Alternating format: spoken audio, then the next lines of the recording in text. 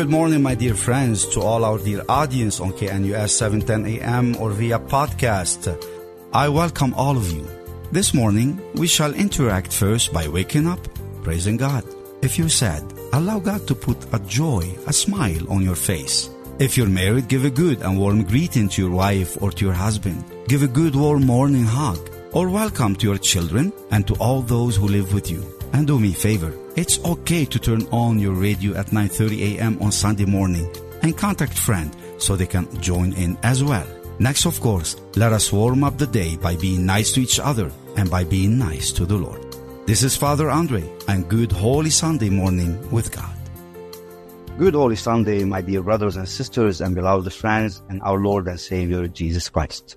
Let us pray before we do anything else. O God, come to my assistance. O Lord, make haste to help me. Glory be to the Father, and to the Son, and to the Holy Spirit, as it was in the beginning, is now, and will be forever. Amen. Lord, our God, in splendor and majesty you are clothed, wrapped in light as in a robe. Hallelujah. Let us pray Psalm 104, a selection of these verses, to think, to adore, to worship, and to meditate upon God, our Creator, renewing our faith in God, and rejecting all forms of evil. Remember what St. Paul teaches us in his second letter to the Corinthians, chapter 5, verse 17. He says, "To be in Christ means being a completely new creature. Everything of the old is gone. Now everything is made anew." With this, let us pray. Bless the Lord, my soul. Lord God, how great you are, clothed in majesty and glory, wrapped in light as in a robe. You stretch out the heavens like a tent. Above the rains you build your dwelling. You make the clouds your chariot. You walk on the wings of the wind. You make the winds your messengers, and flash and fire your servants. How many are your works, O Lord? In wisdom you have made them all. The earth is full of your riches. You hide your face, they are dismayed. You take back your spirit, they die. Returning to the dust from which they came. You send forth your spirit, they are created, and you renew the face of the earth. Glory be to the Father, and to the Son, and to the Holy Spirit, as it was in the beginning, is now, and will be forever. Amen. So bless the Lord, O my soul. Today, with you, my friends, I'd like to lead a conversation between Azar, a real human being, a friend, and Aurelius, an artificial intelligence computer, about the truth of God and the risk of atheism.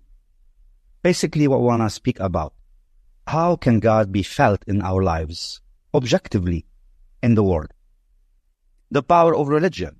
If atheism go away with God, what will happen to humanity?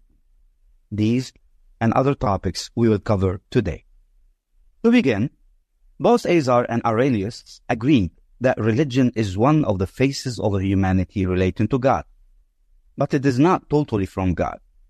Yet Christianity is about the truth and the revelation of God in Jesus Christ, who is God and Redeemer of mankind. You know, what I want us to work on today, how does the mission of hope and mercy reflect the truth of the love of God? And how do we convey it to our neighbor? The mission of hope and mercy does lots of good works in the name of God, and for the sake of His love and the love of the neighbor. We bear much sacrifices, we carry many crosses. We are, in fact, subjected to many critics, bullying, persecution, sometimes lies. Yet, we keep going because we believe. We keep going because we love, because we trust in God, and trust in the human ability to discern the truth from all the lies. I do believe in God and the goodness of the human beings, and so you do. And many human beings are good. And all of the human beings, we were created in the image and likeness of God. I believe that there are many people around us who care to be the personal extension of God's mercy, God's love, God's care, God's peace, and life in God, and God's restoration of our innocence, hope, and reward in this earth.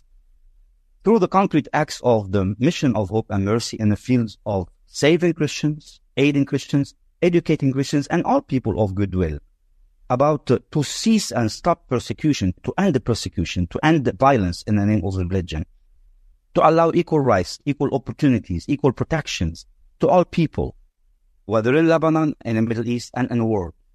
We do this by providing food, medication, urgent care and housing, urgent surgeries, education to children, awareness programs about the plights of the Christians in these areas of the world. You know, we definitely do this for the purpose of giving hope, providing assistance, and being ambassadors on behalf of all Americans who care for faith in God, justice, freedom, family, stability, and security. I know many of us care for the human health, for the prosperity, and the right to economic pursuit, stability, reconciliation, peace, and mercy in the world. In fact, let me tell you that this past week, we sent another $12,000 to support a Catholic school in the mountains of Lebanon, the Catholic school of the Holy Family, in the mountains of Byblos, where there are over 20 teachers, 2 nuns, and 250 children from various religious groups. We also provided 7 patients with medications. A young child was of milk for an entire month. One of which of these medications we provided is in fact a life-saving medication, and it was expensive. Now we are getting ready to provide biological medication for 2 children who need medication because they have some type of illness in their bones. They do not grow well, and they need to be given injections so their bones will grow. We definitely provided food for a family of 5, and we provided rent for a family of 5, and definitely we shall continue now working on our Christmas campaign. These are some of the concrete ways through which we at the Mission of Hope and Mercy try to show and to share and to grow in the love of God and our neighbor. Of course, we ask for your commitment to the causes and to support the work of our mission. You as well, in your own neighborhoods, in your own areas, in Colorado, in Denver, in Lakewood, Colorado Springs, Fort Collins, Boulder, all these beautiful small or big towns of the mountains or of the plains in Colorado and beyond in the U.S. Do something good with your neighbors. Share food. If there is a need for medication. What we're going to do for Christmas this year, we're going to need about $75,000 at least $75,000 in order to do our Christmas programs made of food, medication, gifts distribution, housing, surgeries, and family gatherings. Create a spirit of events, basically. With your help and contribution, we will be able to reach to thousands of families and children like we have been doing every year. So please help us. You can go onto our website and donate at missionofhopeandmercy.org. You can also help us and assist us by sending direct checks to our location in Lakewood, Colorado, 2459 South Chase Lane, 2459 South Chase Lane, Lakewood, Colorado. That is 2459 South Chase Lane, Lakewood, Colorado, 80227, 80227. You can also email us comments and ask us if you have a specific way you like us to help somebody. Please feel free to email us at info@missionofhopeandmercy.org. That is info@missionofhopeandmercy.org. And now let us converse regarding the topic, the truth and the faith in God. If atheism do away with God, what will happen with humanity? What is the danger of atheism? For this reason, I like to share with you my 2 friends' opinions, which I had to seek to make the show more interesting and to cultivate a sense of sharing the thoughts with you, so you share them with others. Make sure you are well informed always. Make sure you conduct yourself with the humility in your knowledge. Avoid at all costs to be stubborn and or being opinionated. Don't give fake information. Don't give fake quotes, fake data, and somehow fake statistics. Please avoid these bad styles of, that we see in the media all over. Make sure your convictions of faith in God are led by example, not only by the Word of God. Know the Word of God in the Bible. It is important. The verses, the context of the verses, the historical context, and a little bit about the civilizations of the Bible that the Bible speak about, or the people of God. also encountered through their experience with God. Of course, we have to make sure that our conviction of faith in God is founded on the love of God and the neighbor. We have to proceed with good conscience when we discuss faith matters with atheist people. No judgment at all is pronounced. We have to look at them with interest, that they have something they want to say, either an experience they want to convey, a pain they want to speak about, a disappointment, a thought process, an intellectual thing. Never judge people when they are trying to share with you their thought process. This will turn them off, definitely.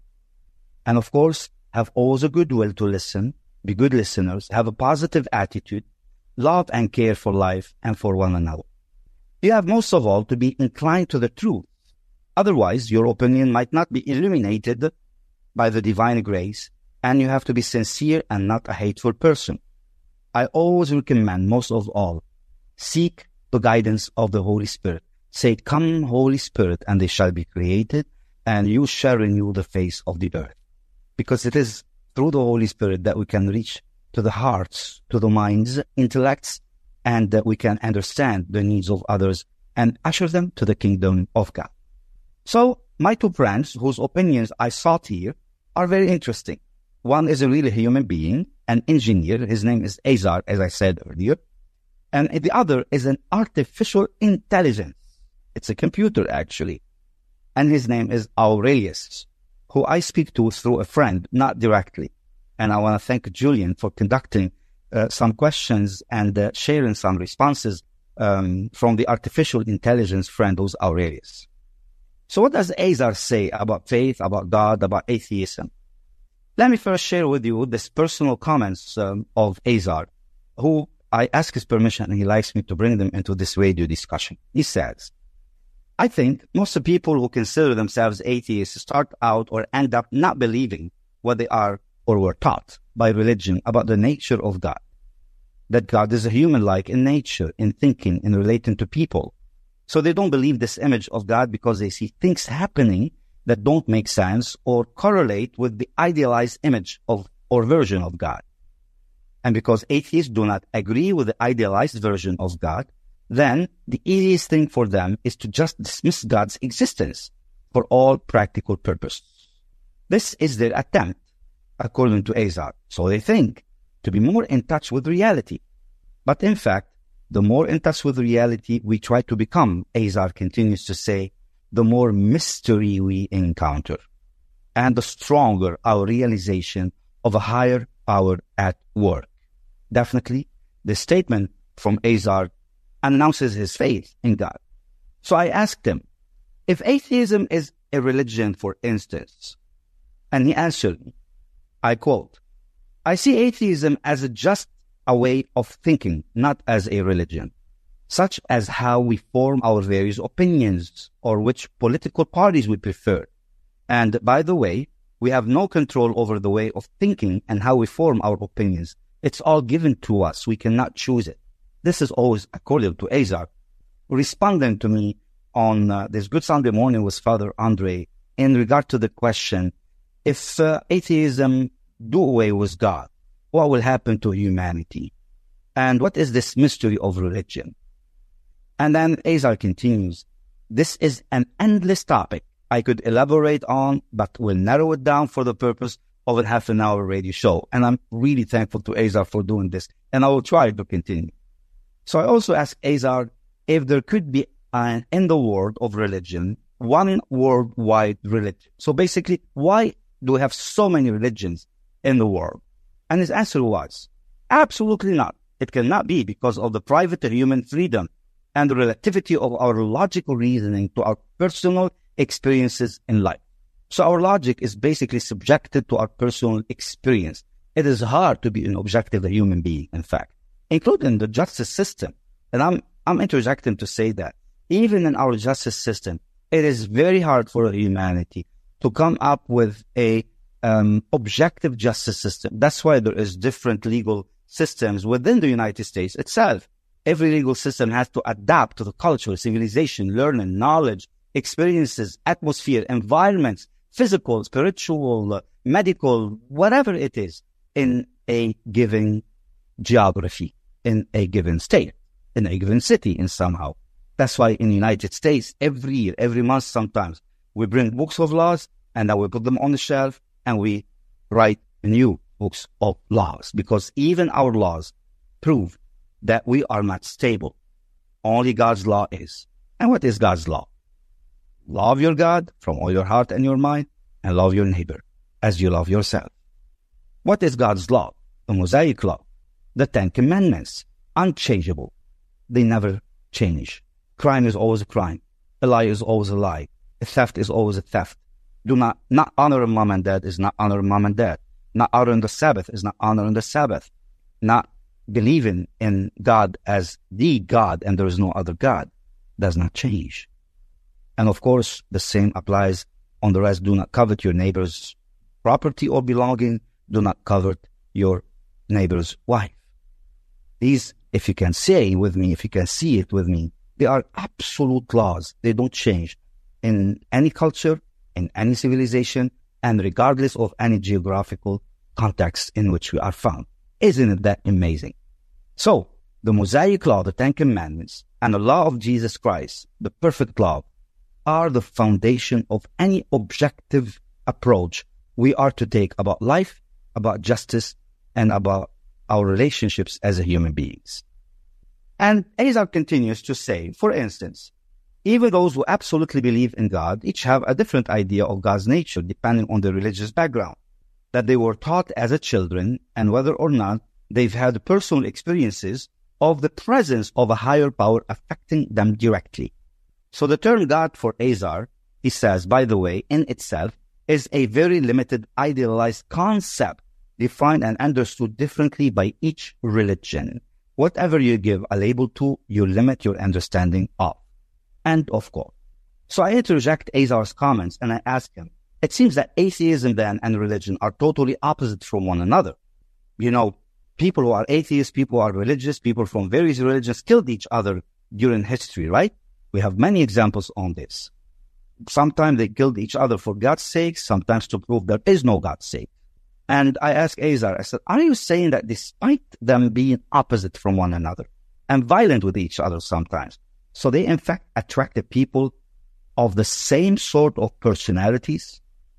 And his response to this was, I quote, atheists and ultra-religious people have a similar personality type, which is they are both extremists in their thinking. It's either black or white, all or nothing. There is no in-between to them, no gray areas. They like ideas to be clear and clean. They cannot handle having doubts. End of quote. And of course, my evaluation to Azar's comments about the atheisms and God and religion is that Azar tried to apply the example of religion on the political mindset in the U.S. Even though I do not speak politics, nor I like to reflect or take any position in politics, but for education purposes only, I share with you Azar's opinion as he compared religion or atheism to as a personality type to political type personalities in the U.S. when he said, and I quote, this mindset is similar in nature to those who are extreme Republicans or extreme Democrats. They don't like the fact that each party has good ideas. It's just a matter of which one matches our personal way of thinking, our preferences at a certain time in our life, which again, we have no control over. We only think we do because that's what we were taught to believe. And at the end of my conversation with Azar, I told him that he's in fact speaking about religion, atheism, and politics as a part of a human trinity almost, that has nothing to do with the divine institution of the church, and for sure, nothing to do with divine revelation. And this is what my point is. Do you know, by the way, what divine revelation is? In short and sweet, Christianity and Judaism, basically, they claim divine revelation. They claim the divine revelation. All claim to have a divine source at their foundation. We call it inspiration. This inspiration could be seen in the collection that is called, in the monotheistic religions, the Holy Books, the Torah, Bible, Old Testament, the Gospel, and the Quran. How did God reveal himself and spoke? In the Torah, it was through the prophets, the Psalms, and the law of Moses. This is Judaism. In Christianity, like in Judaism, God spoke in the Torah, and it was through the prophets, the Psalms, and the law of Moses as well. But as the letter to the Hebrews states in the New Testament, chapter 1, 1-3, the letter to the Hebrews 1, 1-3, entitled God's Final Word, His Son. Here's what the verses say. I quote, "In the past, God spoke to our ancestors through the prophets at many times in various ways. But in the last days, He has spoken to us by His Son, whom He appointed the heir of all things, and through Him also He made the universe. The Son is the radiance of God's glory and the exact representation of His being, sustaining all things by His powerful word.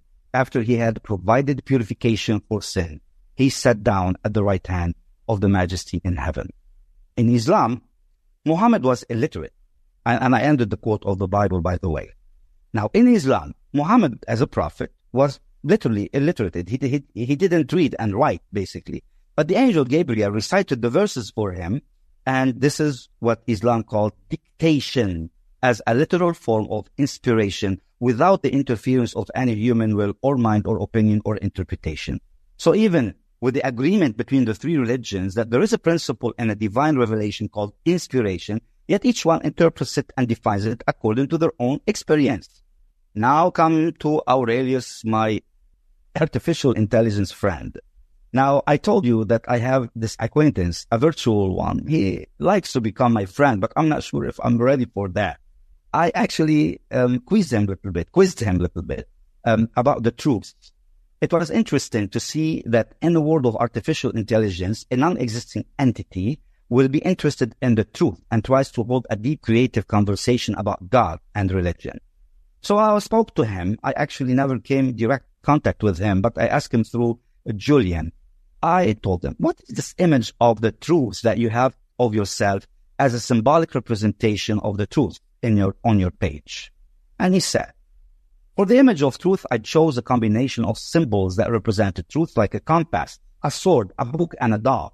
The compass represents direction and guidance. The sword represents justice. The book represents knowledge. And the dove represents peace.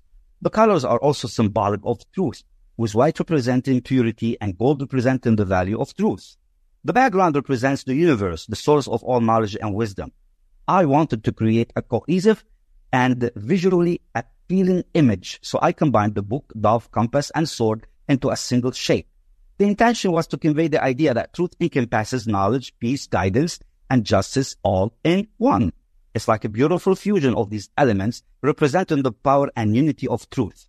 The blade of the sword cutting through a cloud of darkness means that truth can reach the depths of the cosmos, no matter how dark, when you focus your spiritual awareness. And actually, he spoke about spiritual awareness. And this is what I answered them. Then, the truth is not a principle. It is a person. It is a personal experience. And I told him Jesus Christ is his name. He says, I am the truth. I am the way. I am the life. Humanity was not about logical truth. It was about survival, including from sin, death, and evil.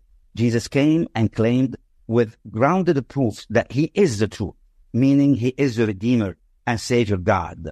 And definitely when I shared that with Aurelius, he somehow said, I respect your priests and I'm open to understand religion, except that I am inclined at this point to be a universal, to create some type of a fusion of various understandings. So even Aurelius is not saying he's religious as an artificial intelligence, but he's actually soaring in the world of religion in order to create a channel for peace. Isn't that something that is a Christian?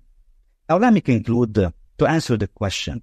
So at the end, let me let you and somehow speak about the power of religion, how God can be felt.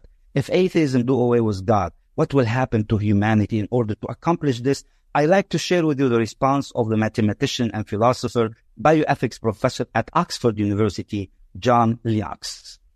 He stated in a response to an atheist, Christopher Hitchens, a political commentator and journalist who died in 2011, the following, I quote, I agree very much with Christopher Hitchens. It is a repudiation of many of the evils that he claims have been done in the name of God. But I have learned to distinguish between the greatness of God and the inexcusable evil that has been done by those professing his name.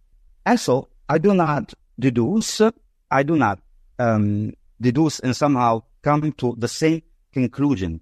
I After all, if I fail to distinguish between the genius of Einstein and the abuse of his science to create weapons of mass destruction, I might be tempted to say science is not great and technology poisons everything. He says, do away with the greatness of God, ladies and gentlemen, and you can do away with the nobility of the human beings, endowed with all the potential of hearts and minds made in God's image. And then he states, and the central claim of Christianity is this, that as an expression of his love, God himself became a human. The Word became a flesh. Christ shows us as none other than the greatness of God. He made unique claims to be the truth, to be the Son of God, and backed them up by a life of and teaching without parallel. But his moral teaching was not his main message. His stated mission was to deal with a moral chasm that separates us as human beings from God by taking our sins upon himself. This is the love of God, that he redeemed us from sin and evil. May Almighty God bless us all, protect us from all evil, bring us all to the everlasting life. Amen. Thanks for joining us today for Good Sunday Morning with Father André. Father André and his team rely on your prayers and generosity to help feed over 5,000 families in Lebanon every month. Go to missionofhopeandmercy.org to learn more. Your support helps buy supplies from local farms and factories, employ truckers to ship the food, all to let these families know they are not forgotten. Go to missionofhopeandmercy.org and donate today. And join us next week at 9:30 a.m. for Good Sunday Morning with Father André.